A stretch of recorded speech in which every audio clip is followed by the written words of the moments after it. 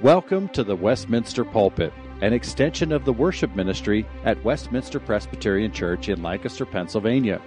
Please contact us for permission before reproducing this message in any format, and may this sermon nurture your life in a meaningful way as we proclaim our Savior. We now join our senior pastor, Dr. Chris Walker. This morning we find ourselves in Judges chapter 6. And over the last 2 months, as we've been looking at this book, we've watched Israel descend down a spiral of sin, judgment, rescue, and then return to sin that is worse than that of their fathers before them. But of course, at the same time, we've also watched the faithfulness of God as He disciplined His people to turn their hearts back to Him, but then also graciously saved them again and again in this cycle of Judges. As we turn to chapter 6 this morning, this same cycle plays out yet again with the next judge. Now, at least in terms of airtime, as we get into the story of Gideon, Judges spends more verses on Gideon than any other judge. But in all the details, what this lengthy story of Gideon highlights more than anything else is the pervasive grace and mercy of God, who is faithful to His covenant and to His people again and again and again. So I want to jump in and I want to read chapter 6 this morning. It's a lengthy chapter, but I want to read it as we follow God's work in the life of Gideon. Let's read God's word together. The people of Israel did what was evil in the sight of the Lord, and the Lord gave them into the hand of Midian 7 years. And the hand of Midian overpowered Israel. And because of Midian, the people of Israel made them for themselves dens that are in the mountains, and caves and strongholds. For whenever the Israelites planted crops, the Midianites and the Amalekites and the people of the east would come up against them. They would encamp against them and devour the produce of the land as far as Gaza, and leave no sustenance in Israel, and no sheep or ox or donkey. For they would come up with their livestock and their tents. They would be like locusts in number. Both they and their camels could not be counted. So they laid waste the land as they came in. And Israel was brought very low because of Midian. And the people of Israel cried out for help to the Lord. And when the people of Israel cried out to the Lord on the account of the Midianites, the Lord sent a prophet to the people of Israel. And he said to them, "Thus says the Lord, the God of Israel, I led you up from Egypt and brought you out of the house of bondage. And I delivered you from the hand of the Egyptians and the hand of all who oppressed you, and drove them out before you, and gave you their land. And I said to you, I am the Lord your God. You shall not fear the gods of the Amorites in the land you dwell. But you have not obeyed my voice." Now the angel of the Lord came and sat under the terebinth tree at Ophrah, which belonged to Joash the Abiezrite, while his son Gideon was beating out wheat in the winepress to hide it from the Midianites. And the angel of the Lord appeared to him and said to him, "The Lord is with you, O mighty man of valor." And Gideon said to him, "Please, sir, if the Lord is with us, why then has all this happened to us? Where are His wonderful deeds that our fathers recounted to us, saying, 'Did not the Lord bring us up from Egypt?' But now the Lord has forsaken us and given us into the hand of Midian." And the Lord turned to him and said, "Go in this might of yours, and save Israel from the hand of Midian. Do I not send you?" And he said to him, "Please, Lord, how can I save Israel? Behold, my clan is the weakest in Manasseh, and I'm the least in my father's house." And the Lord said to him, "But I will be with you, and you shall strike the Midianites as one man." And he said to him, "If I have found favor in your eyes, then show me a sign that it is you who speak with me. Please do not depart from here until I come to you and bring out my present and set it before you." And he said, "I will wait till you return." So Gideon went into his house and prepared a young goat and unleavened cakes from an ephah of flour. The meat he put in a basket, and broth he put in a pot, and brought them to him under the terebinth and presented them. And the angel said to him, "Take the meat and the unleavened cakes and put them on this rock, and pour the broth over them." And he did so. Then the angel of the Lord reached out the tip of the staff that was in his hand and touched the meat and the unleavened cakes, and fire sprang up from the rock and consumed the meat and the unleavened cakes. And the angel of the Lord vanished from his sight. Then Gideon perceived that he was the angel of the Lord. And Gideon said, Alas, O Lord God, for now I have seen the angel of the Lord face to face. But the Lord said to him, Peace be to you. Do not fear, you shall not die. Then Gideon built an altar there to the Lord and called it, The Lord is Peace. And to this day it stands at Ophrah, which belongs to the Abiezrites. That night the Lord said to him, Take your father's bull, and the second bull 7 years old, and pull down the altar of Baal that your father has, and cut down the Asherah that is beside it, and build an altar to the Lord your God on top of the stronghold there, with stones laid in due order. Then take the second bull and offer it as a burnt offering with the wood of the Asherah that you shall cut down. So Gideon took 10 men of his servants and did as the Lord told him. But because he was too afraid of his family and the men of the town to do it by day, he did it by night. When the men in the town arose early in the morning, behold, the altar of Baal was broken down, and the Asherah beside it cut down, and the second bull offered on the altar that had been built. And they said to one another, Who has done this thing? And after they'd searched and inquired, they said, Gideon, the son of Joash, has done this thing. Then the men of the town said to Joash, Bring out your son, that he may die, for he has broken down the altar of Baal and cut down the Asherah beside it. But Joash said to all who stood against him, Will you contend for Baal? Will you save him? Whoever contends for him shall be put to death by morning. If he is a god, let him contend for himself, because his altar has been broken down. Therefore in that day Gideon was called Jerubbaal, that is to say, Let Baal contend against him, because he'd broken down the altar. Now all the Midianites and the Amalekites and the people of the east came together, and they crossed the Jordan and encamped in the valley of Jezreel. But the Spirit of the Lord clothed Gideon, and he sounded the trumpet, and the Abiezrites were called out to follow him. And he sent messengers throughout all Manasseh, and they too were called to follow him. And he sent messengers to Asher, Zebulun, and Naphtali, and they went up to meet them. Then Gideon said to God, If you will save Israel by my hand, as you have said, behold, I am laying a fleece of wool on the threshing floor. If there is dew on the fleece alone, and it is dry on all the ground, then I shall know that you will save Israel by my hand, as you have said. And it was so. When he arose early the next morning, he squeezed the fleece and wrung enough dew from the fleece to fill a bowl with water. Then Gideon said to God, Let not your anger burn against me. Let me speak just once more. Please, let me test just once more with the fleece. Please, let it be dry on the fleece only, and on the ground let there be dew. And God did so that night, and it was dry on the fleece only, and all the ground there was dew. God, we thank you for this story that you've given us. May we see your character in it and be heartened at the good news of who our God is and what he does for his people. In Christ's name I pray. Amen. Many of you are likely aware of the Make-A-Wish Foundation. It's a foundation that seeks to bless children suffering with cancer by fulfilling their wish for a day. Often it's things like a trip to Disney World or helping them get a chance to be Bat Boy for their favorite baseball team. Well, in 2013, Make-A-Wish pulled off one of their more extensive projects to meet the wish of 5-year-old Miles Scott. Miles's wish? Be Batman. Now Make-A-Wish went about this. They dressed Miles up as Batman along with a grown-up sidekick and set things up in San Francisco. They rescued a woman tied to a train car. They stopped a man dressed as the Riddler during a theft. And they arrested the Penguin who was kidnapping the mascot for the San Francisco Giants. At the end of the day, Miles was given a special edition of the San Francisco Chronicle declaring, Bat Kid saves the city, and thanking him for his exploits on their behalf. It was very creative, and you can see what Make-A-Wish was doing. They were setting up parallels between Batman and Miles to suggest to him for a day that he was Batman. Now, the events in Judges 6 are also making a parallel, and they're calling our minds to something. We don't want to miss it. It's not between a 5-year-old with leukemia and Batman, of course. It's between Gideon and Moses.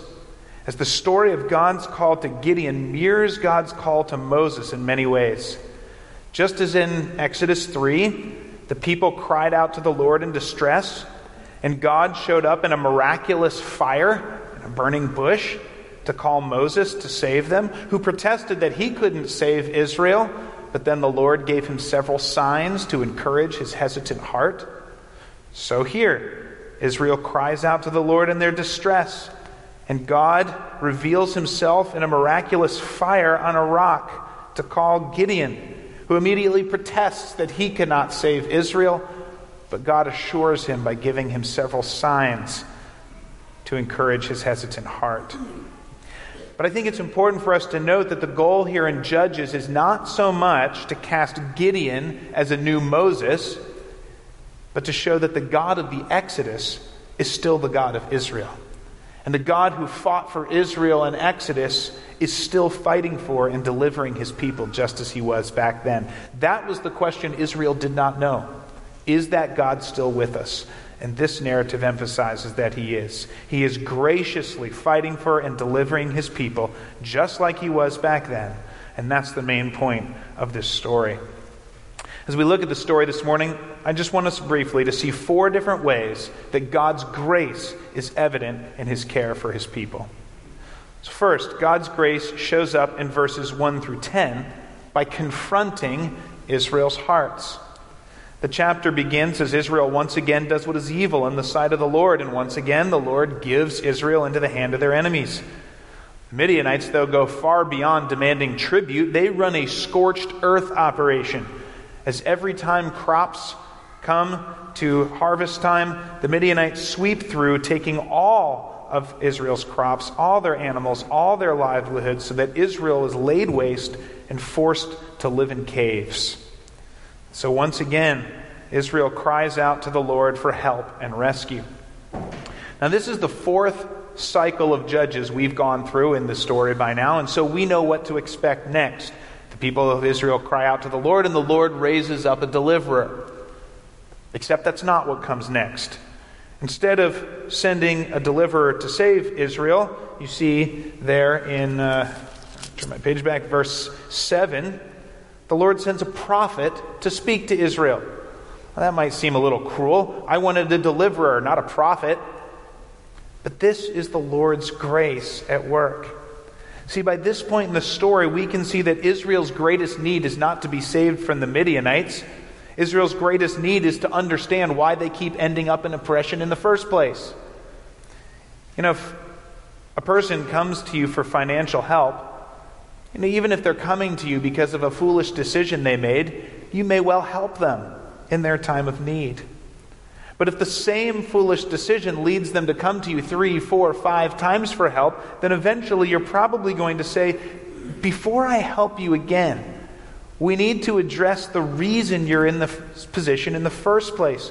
Otherwise, my help is not going to do you any good. You're going to be right back asking for more help in a few months. So let's address the root cause. And that's exactly what God's doing with Israel. He's saying, you've cried out for help, but this is the 4th time here. And so he addresses their hearts. Because if their sin is not addressed first, a rescue from Midian will only be temporary. They'll be right back in oppression again. Or to put this another way, we could say it this way: salvation must always start with a genuine repentance of heart. And so God graciously sends a prophet to make the central problem clear. God led Israel up from Egypt. God delivered them from the hand of all who oppressed them. God declared that he would be their God. But he's commanded them, because of that, not to worship idols of the land, and Israel has not obeyed their voice. That's the problem that needs to be addressed, and that's God's grace in addressing their hearts. I think it's worth remembering in our lives, too, that God's first and primary goal is not to fix our circumstances, but to shape our hearts. Even if suffering, in our case, is not a direct consequence of our sin like it was for Israel, God often uses suffering to pry our hearts from idols, to detach our hearts from this world, to force us, to bring us, to fix our attention on Him, and to pique our longing for heaven and for eternity with Him. After all, the Bible consistently says that whether the suffering is a consequence of our sin, or the consequence of another's sin, or the result of living in a broken world, God's primary interest again and again is not to give us nice circumstances, but to work in all of his people, in our hearts, by drawing us deeply into reliance upon him and trust in him and obedience to him. And God does that by speaking his word into our circumstances to shape our hearts for our good and for his glory. So here is God's grace confronting Israel's hearts, identifying the reason for their oppression, and calling them and calling us also to repentance, trust, and obedience wherever he has us. But you should notice that this prophet's message is actually pretty unusual. We're missing the last part, at least it feels like that. Usually when God comes with an accusation like, "You have not obeyed my voice," that accusation is followed with a conclusion. "Therefore I won't save you anymore." Or, "But I will be gracious to you." But we don't get a therefore. There's no conclusion here. He just says, "You haven't obeyed." End of prophecy. God confronts Israel's hearts, but we don't know what he's going to do in response. And that leads us to verses 11 through 24, where we see God's grace a second time. And here, God's grace equips our hearts. You know, verse 11 reminds me of the line from C.S. Lewis's Lion, the Witch, and the Wardrobe. Aslan is on the move. Remember that line? We don't know what God's going to do yet, but we know he's going to do something because in verse 11, the angel of the Lord is on the move. And he shows up under a terebinth tree to speak to Gideon. And I think you can picture the scene here, can't you? Here's Gideon secretly hiding in a wine press, trying to get some grain where no one will see him. You know how it is when you're trying to do something in secret and you don't want anyone to see you. And all of a sudden someone speaks to you. And so you can see this sort of sudden cheerful voice greeting him, probably scaring him out of his wits, saying, "The Lord is with you, O mighty man of valor," who's hiding in a wine press so no one will see you. The irony of the Lord's greeting. And Gideon's response is so familiar to us, isn't it? "Please, sir, if the Lord is with us, why are all these things happening to us?" How many of us have not asked that question at some point? If God loves me, why am I suffering like this? I think I'm not asking for anything extravagant, God. I just want food that won't be stolen by foreigners. I just want the end of excruciating pain. My heart is just aching for normal things you say are good but seem to be withheld right now. So why, God, if you are with us, is this happening? That's the same question Job asked and David asked and multiple of the prophets asked. It's a question the Lord invites us to ask and bring to him. Of course, in this case, the prophet of the Lord has just answered Gideon's question. Gideon doesn't know it. God is with Israel, and that's why he has given them into Midian's hand. He's given them into Midian's hand because he's with them, hedging their pursuit of useless idols in order to drive them back to him. This is exactly what Leviticus and Deuteronomy said. They said, "I will be with you to punish you and to drive you back to me." So Midian is actually an evidence that the Lord is with Israel, not an evidence that he's not with Israel. But like Gideon, we can so easily see our troubles as evidence that God has left us instead of asking, how is God at work in us right now? You know, Jesus also tells us that in this world we will have trouble. He tells us that we will suffer in this world. But he promises that he will sustain us, and he will work steadfastness in us, and he will work Christ-likeness in us, and he will pique our desire for eternity in us through trials. So that our question should not be, where did God run off to now when this bad thing happened? But how is God with me and working in me and through my circumstances for my good, just as he's promised? Well, Gideon asks the Lord where he is in all this, and the angel of the Lord responds, "I'm right here. I'm going to send you to save Israel." Now that really knocks Gideon backwards, and he responds just like Moses did. "Who am I to save Israel?" And of course, that's exactly the right question to ask. Gideon has no strength to save Israel. How in the world could Gideon save Israel? But God just as with Moses, gives the one grace-filled response that can equip Gideon for the task. You see what the Lord says there. It says it in verse 16. But I am with you. You're right, Gideon, you can't save Israel, but I can, and I'm with you. And that is what Gideon needs. That is the most gracious and most effective thing that God could say to equip us for whatever God calls us to do. That God, the creator and sustainer of the universe, would humble himself and come to be with us in order to sustain us and enable us. And that's what God has done again and again. In Genesis 46, when Jacob left the promised land to go down to Egypt with Joseph, God came to him and said, I myself will go with you to Egypt, and I will bring you back up again. In Exodus 3, God called Moses to lead Israel from Egypt and said, I will be with you. When Joshua was called to lead Israel into the Canaan and land of Canaan, in Joshua 1:5, God said, I will be with you. When Israel faced exile, God told them in Isaiah 43:2, fear not when you pass through the waters, I will be with you.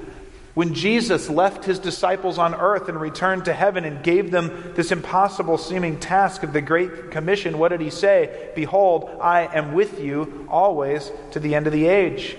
When Paul was reviled in Corinth and kicked out of the synagogue, God told him, go on speaking the gospel, for I am with you. Do you see the same thing that God says, the same promise over and over? It's a promise that's made to us. Psalm 23, the Lord our shepherd says, even in the valley of the shadow of death, I am with you. John 14 and 16, Jesus says, I am going to send my Spirit who will be with you, the Comforter, who will lead you in all truth.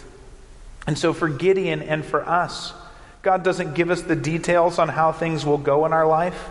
He doesn't tell us all that will be required of us. But he does graciously give Gideon and graciously give us the one promise we do need for whatever happens. I will be with you. And so God's grace confronts Israel's hearts, but then God's grace equips Gideon for this salvation. Of course, the Lord hasn't spoken to Israel in many, many years, and Gideon wants to be certain that this person standing in front of him is actually the God of Israel, so he asks for a sign, which God grants, burning up Gideon's sacrifice on the rock and disappearing so that Gideon knows this was the angel of the Lord. But this vision of the Lord is not a nice postcard moment. This vision of the Lord is one of terror. Gideon thinks he's going to die, because he has been in the presence of the Mighty One, the Holy One, God, the Lord. And this vision of the Holy One that explains verses 25 to 32, where we see God's grace for a third time. Here we see God's grace demanding our whole hearts. See, if the Lord is the one and only God, then God must be God alone. Idols must be smashed. Our whole heart must be given to Him. And that is for our good. Because hearts that are happy to worship God, but then are still seeking some comfort or help from other things in this world, will still be frustrated and empty in the end. For they will be looking for satisfaction from things that cannot satisfy. And their hearts will not belong to the Lord in full trust and obedience as He deserves. If God is going to be worshipped, He must be worshipped alone. And so God graciously demands that our whole hearts would belong to Him completely.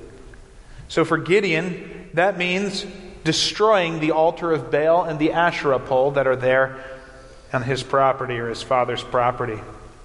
Of course, this looks different in different times. For the rich young ruler 1,200 years later, the same demand will mean selling his possessions and following Jesus. For us in our lives, it may mean a number of different things. Following the Lord with our whole hearts will mean definitively rejecting, smashing, giving up any sin, any action, any desire, any belief, any philosophy, or any approach to life that is at odds with God or His Word in any way. For Gideon, he is called to smash the idols that are right there. Now, Gideon seems to be a master of furtive secret action here. And so, fearing the response of his family in the town, he slips in and carries out God's command at night. Unfortunately for him, the local detectives check security camera footage and figure out that it was him anyways, and so he's in trouble.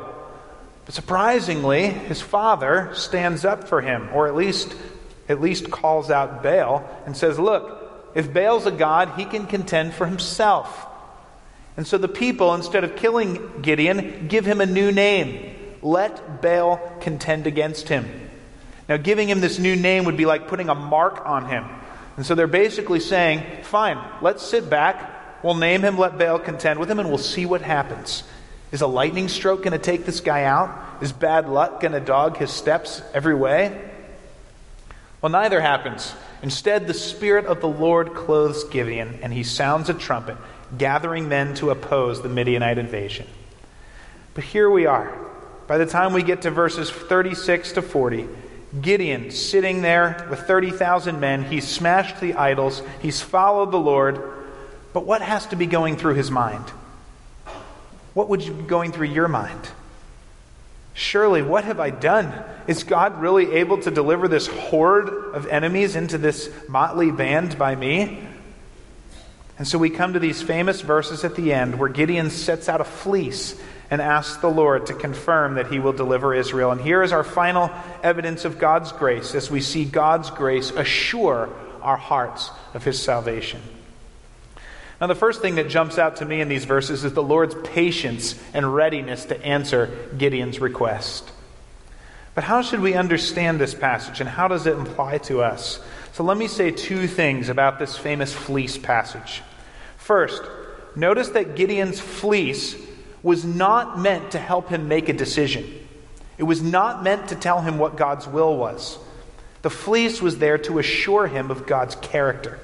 Gideon doesn't say, God, do you want me to attack from the right or the left? Do you want me to attack Midian?